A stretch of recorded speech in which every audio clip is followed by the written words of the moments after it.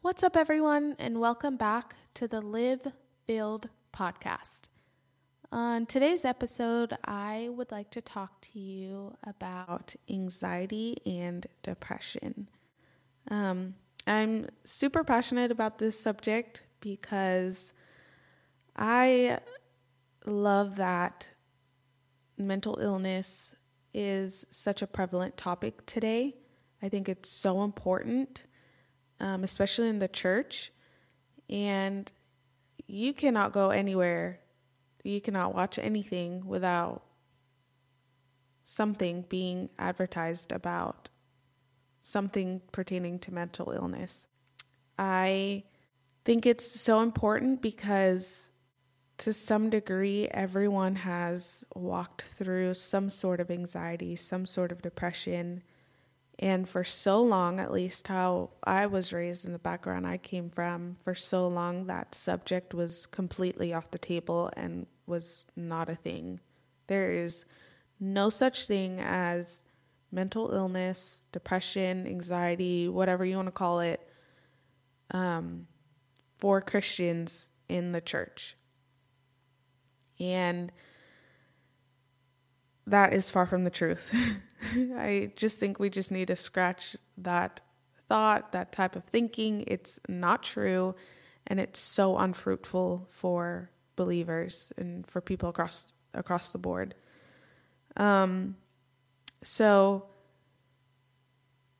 I'm talking to that girl today or that woman that feels like she's stuck in darkness and does not see a way out.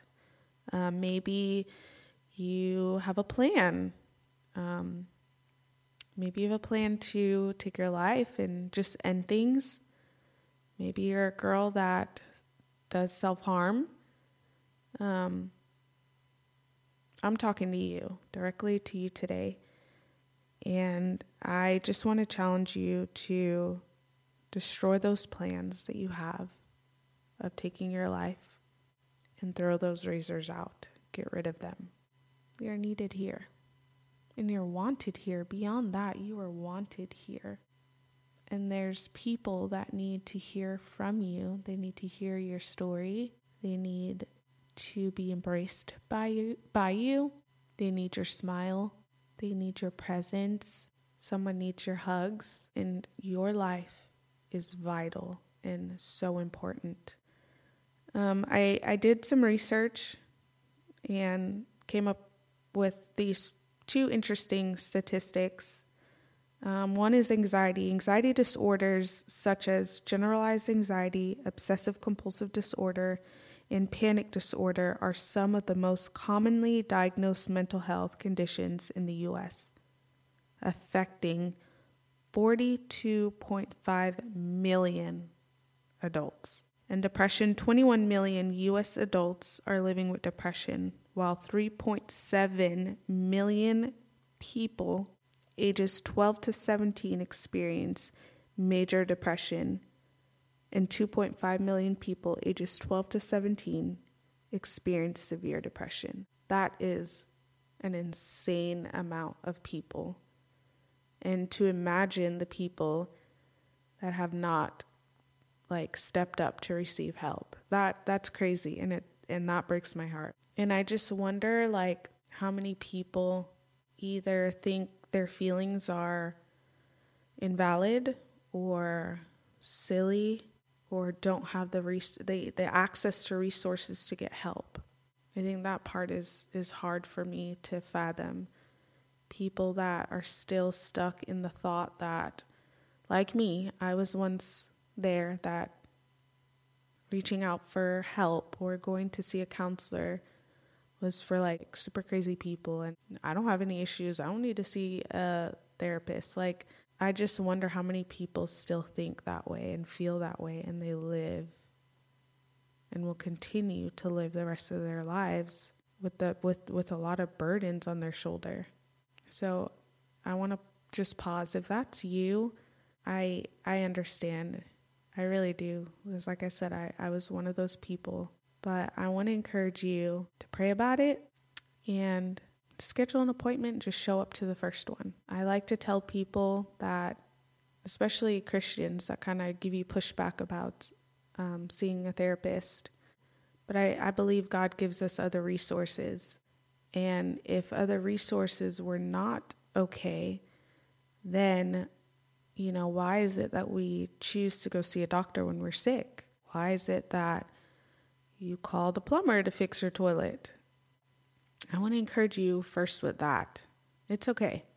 You can see a counselor. And I encourage you to find a biblical counselor that will be able to integrate prayer and scripture into your sessions. That's very vital. It's okay to reach out for help. You're not less of a person.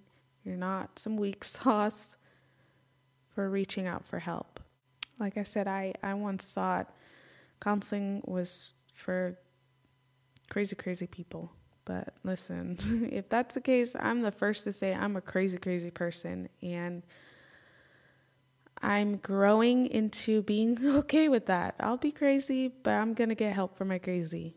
And I don't want to be the same person I am today in a year from now. Like, I want to be healing and growing towards a more whole version of myself, a whole version that God's called me to be. I want to experience that person here on earth. I want to experience the freedom that Christ died to give me here on earth, not just to experience it in heaven. I want it here. I want it for my relationships. I want it for my husband. I want it for my future children. Like, I want to experience that wholeness and that freedom here on earth now. So I got to do what I got to do. So you evaluate your life and you decide, what do you have to do to get and be who you want to be. So for me, going back for years, I silently battled with anxiety. I battled with PTSD and depression. And it wasn't until maybe about 2 years ago that I really started getting the help I desperately needed. And I'd seen counselors prior, but I was still very hesitant. Finances gets involved, right? Counseling and therapists are really expensive. They're not cheap. So that was also an issue for me. And about 2 years ago, I started to get in-depth help that I needed. And that's when I learned I was struggling in these 3 areas. And as someone that grew up in the church, I was always taught emotions were bad and to never listen to them. If you had a bad feeling or thought, it meant you weren't reading your Bible enough or you weren't praying hard enough. Like, I heard things like, you're still dealing with that. There's no such thing as a depressed Christian, and all the other things I heard. And so I quickly learned to pretend. And I became very desensitized by denying the existence of my emotions. I would not give them permission, and I would just tell myself, like, you're crazy, like, you're psycho, you're weird, and, like, you can't tell somebody that. Like, what are they going to think about you? And so I just learned to hide my feelings from myself and hide them from people and not tell the full truth of what was really going on. And so I suffered a lot in silence. And I quickly became very emotionally unwell. And I don't want that for you. If you're listening today, like, that is not okay. And that's not the heart of a father, a good father, that you would suffer in silence and struggle with depression and anxiety and all the things. And if you are in a healthy church body, I would hope and pray and believe, I truly believe that the people that really love you would not want you to suffer in silence. So I encourage you to, number one, find a counselor. Well, number one, pray for God's direction. Find you a counselor, or find people around you that can surround you and you can share those really ugly, dark thoughts and feelings with. They're valid. They're telling you something's wrong and something's off. Assess them. Number one, assess them. Give yourself permission to feel them. And then figure out and weigh them with the word as to whether these are healthy and true or these lies from the pit of hell.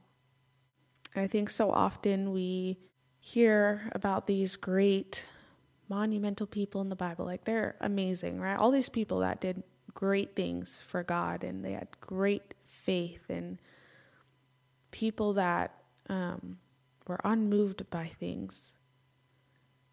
And that's great. And it's important to our faith and our walk with Christ. But I sometimes think but what did those people really walk through? Right? So it makes me think of like pastors and these great people that we look up to that we're like, man, like those people are so great. Like, bro, their marriage is on point. Like they are so in love. They just roll off scripture off their tongue. Like they just be walking on clouds. Like these people are untouchable. Like they see God. Like they go and pray and they see God. Like they sit and look up in his face. I'm like, bro, I'm trying to be like them, bro. Like, but how, right? And you don't know their stories. You don't know that behind the scenes or at home, like these people are being drugged in the dirt, right, by life, or they just got done fighting with their husband, or whatever the case is. You don't always see that side, but you just see this nice glamour on display, right? So I sometimes think of the people in the Bible as the same thing. Like sometimes most of them you see and hear their story and you're like, man, like they're amazing. Or we teach from that perspective, but we don't always teach from the ugly side of things and their struggle. And so I love that I can relate to David. David had some highs, but that dude had some low lows. And I think of Elijah, like he was just like us. He was just like me. And I want to share with you a little bit of his story. In 1 Kings 18, you should read it, and 19, great story. But I'm just going to give you a quick little synopsis of this story. So Elijah was a prophet. He goes to King Ahab and he confronts him for forgetting God and his ways and now worshiping a false god named Baal. I think it's Baal or Baal or Baal. I'm going to say Baal for now. He tells the king to gather everyone in Israel to meet him at Mount Carmel. So in verse 19, Elijah, this man is crazy. He gets mouthy and mad petty.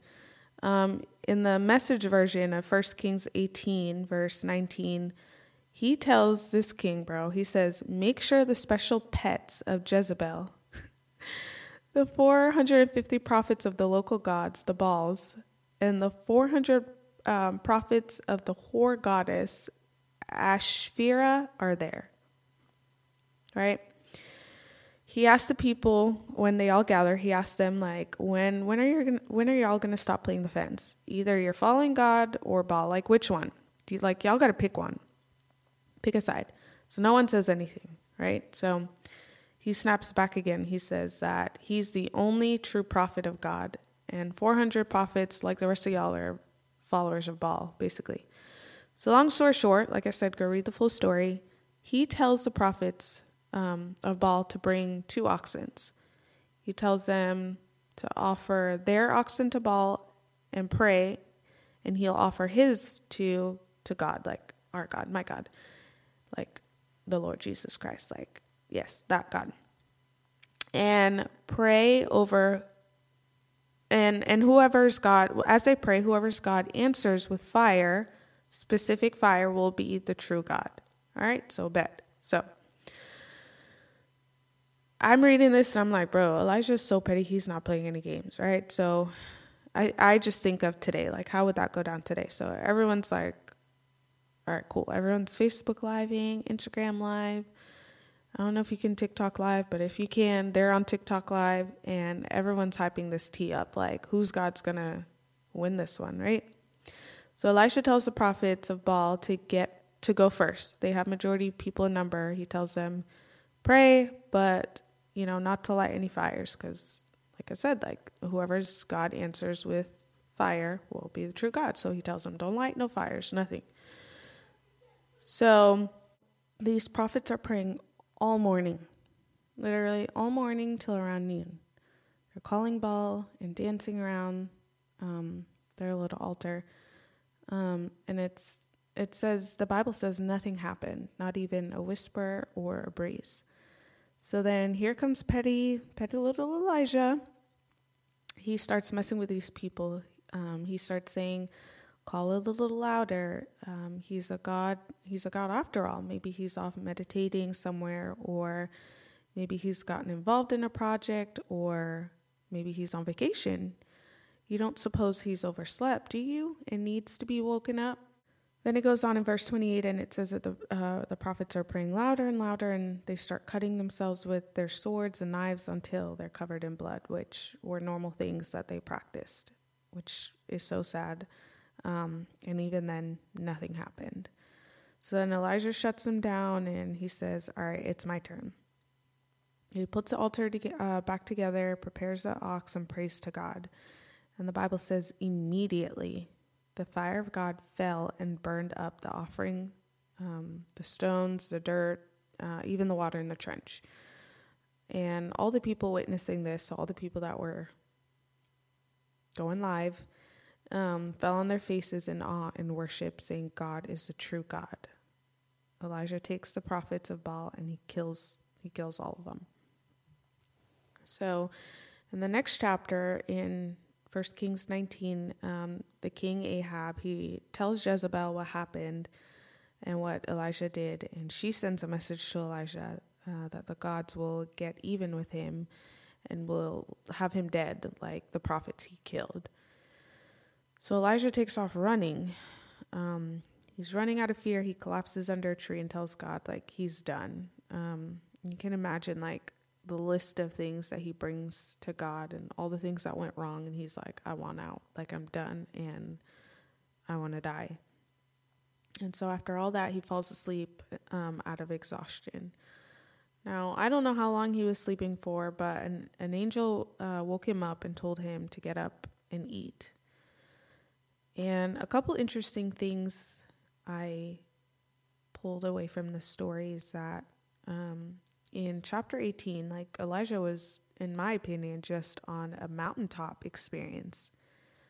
He literally saw the hand of God before his eyes through him, and that, I assume, caused people to be led to repentance. Like, he just did a really, really big thing. And right after, he's under attack and his life is being threatened. Now, a normal response, right? I think it's normal. He runs in fear and he feels the weight of life on his shoulder. He is in deep despair, and I would say he was feeling depressed. He literally just completely forgot what he just witnessed. Like a day, I don't know, a couple hours a day, 2 days prior, and now he wants to die and he just falls asleep. And it's interesting to think that God didn't despise him in his weariness or his emotional weakness. He literally required nothing much of him but to get up and eat. He didn't lecture him. He didn't ask him, kind of like what I just said, like, did you just forget what I just did and what I just showed out about? Like, did you forget? Like, God doesn't ask him that. And God, in his graciousness and his kindness, has a meal prepared for Elijah. He literally has had the angel wake him up, and right by his head was food and a drink for him to drink, and then he falls back asleep. And then the angel goes back to him a second time and wakes him up and tells him again, eat some more food to get ready for your journey. And the Bible says he was nourished by that meal. He walked 40 days and nights to the mountain to a mountain of God called Horeb. And when he got there, he crawled in a cave and went back to sleep. And again, I just find it so interesting that Elijah, this prophet, that literally God just used to prove that he was a true God, right after that falls into depression, and God requires nothing of him but to rest and eat. I think that's so vital and important to consider as you may be in a season of distress and pain and depression, or maybe, this is for the future if you fall into that, and I pray you don't, but if you do, to be reminded of the story of Elijah, that God is so gracious and so kind, and he understands our frailty, and he understands our weaknesses as humans, that sometimes all he requires is for us to rest. And if you've never gotten permission to rest before, here it is. Maybe this is a season that you just need to unplug from. Maybe it's social media. Maybe it's family. Maybe it's friends. For a short season, right? Because I also believe in seasons of depression, the enemy comes in and he tries to keep us isolated and alone and from people, and that's when he tries to turn up on us. But I also think there's a time where it's okay to just pull away for a short time and rest and recuperate, and maybe get with the Lord in prayer and worship, in the Word, and allow him to renew your strength, to renew your mind and your soul. Get out a journal and just write out the things that you're feeling, and find trusted people.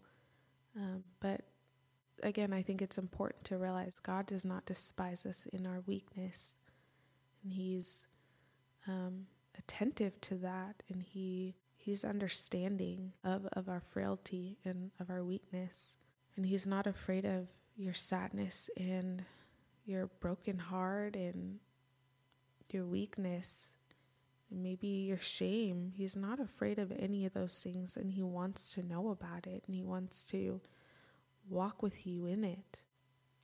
I want to encourage you that you have a friend, a faithful friend in Jesus, that even when people and things change as they do, as we do, around the clock, Jesus is the same. He's still present.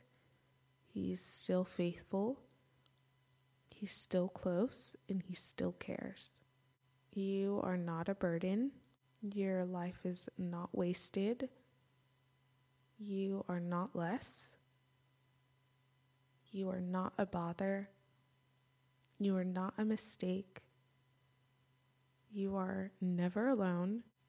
And you are not what you have gone through or have done or what people have said about you. So if you are carrying a heavy heart in silence, you are loved and completely seen. And there's hope in your despair. There's hope for you. Then after a while of rest, I encourage you, just as God did Elijah, to get back up, and continue the call of God over your life. Because it doesn't end with you.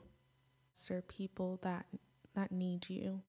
And your story is vital. Your life is vital. And someone else's life is dependent on that story and on your life. I want to leave you with this piece of scripture. It's 1 Peter 5, verse 10. And it says, "So keep a firm grip on the faith. The suffering won't last forever. It won't be long before this generous God, who has great plans for us in Christ, eternal and glorious plans they are, will have you put together and on your feet for good." He gets the last word. Yes, he does. Amen.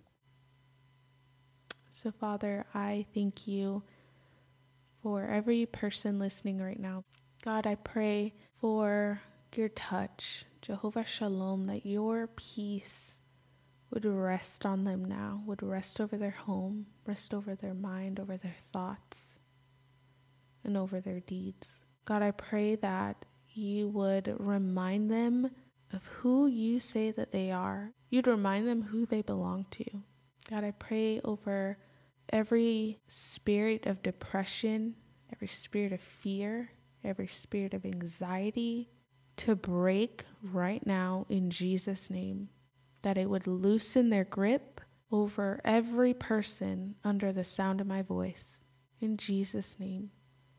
God, I speak life. I speak truth. God, I speak peace over every single individual right now that's listening.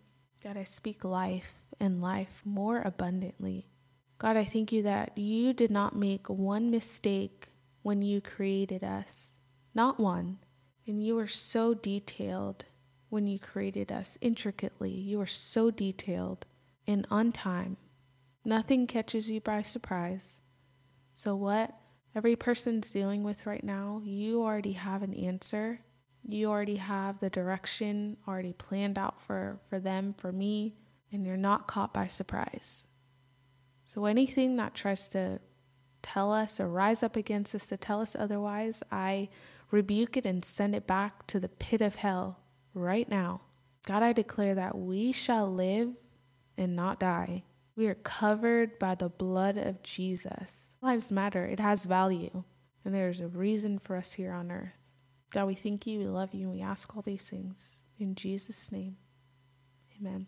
Well, thank you for listening to episode 2. Thank you so much for listening, and I hope that you will continue to grow with me on the Live Filled podcast. I probably won't do that again, but thank you. Episode 2 complete. Thanks for listening. Stick around or be on the lookout for episode 3. Episode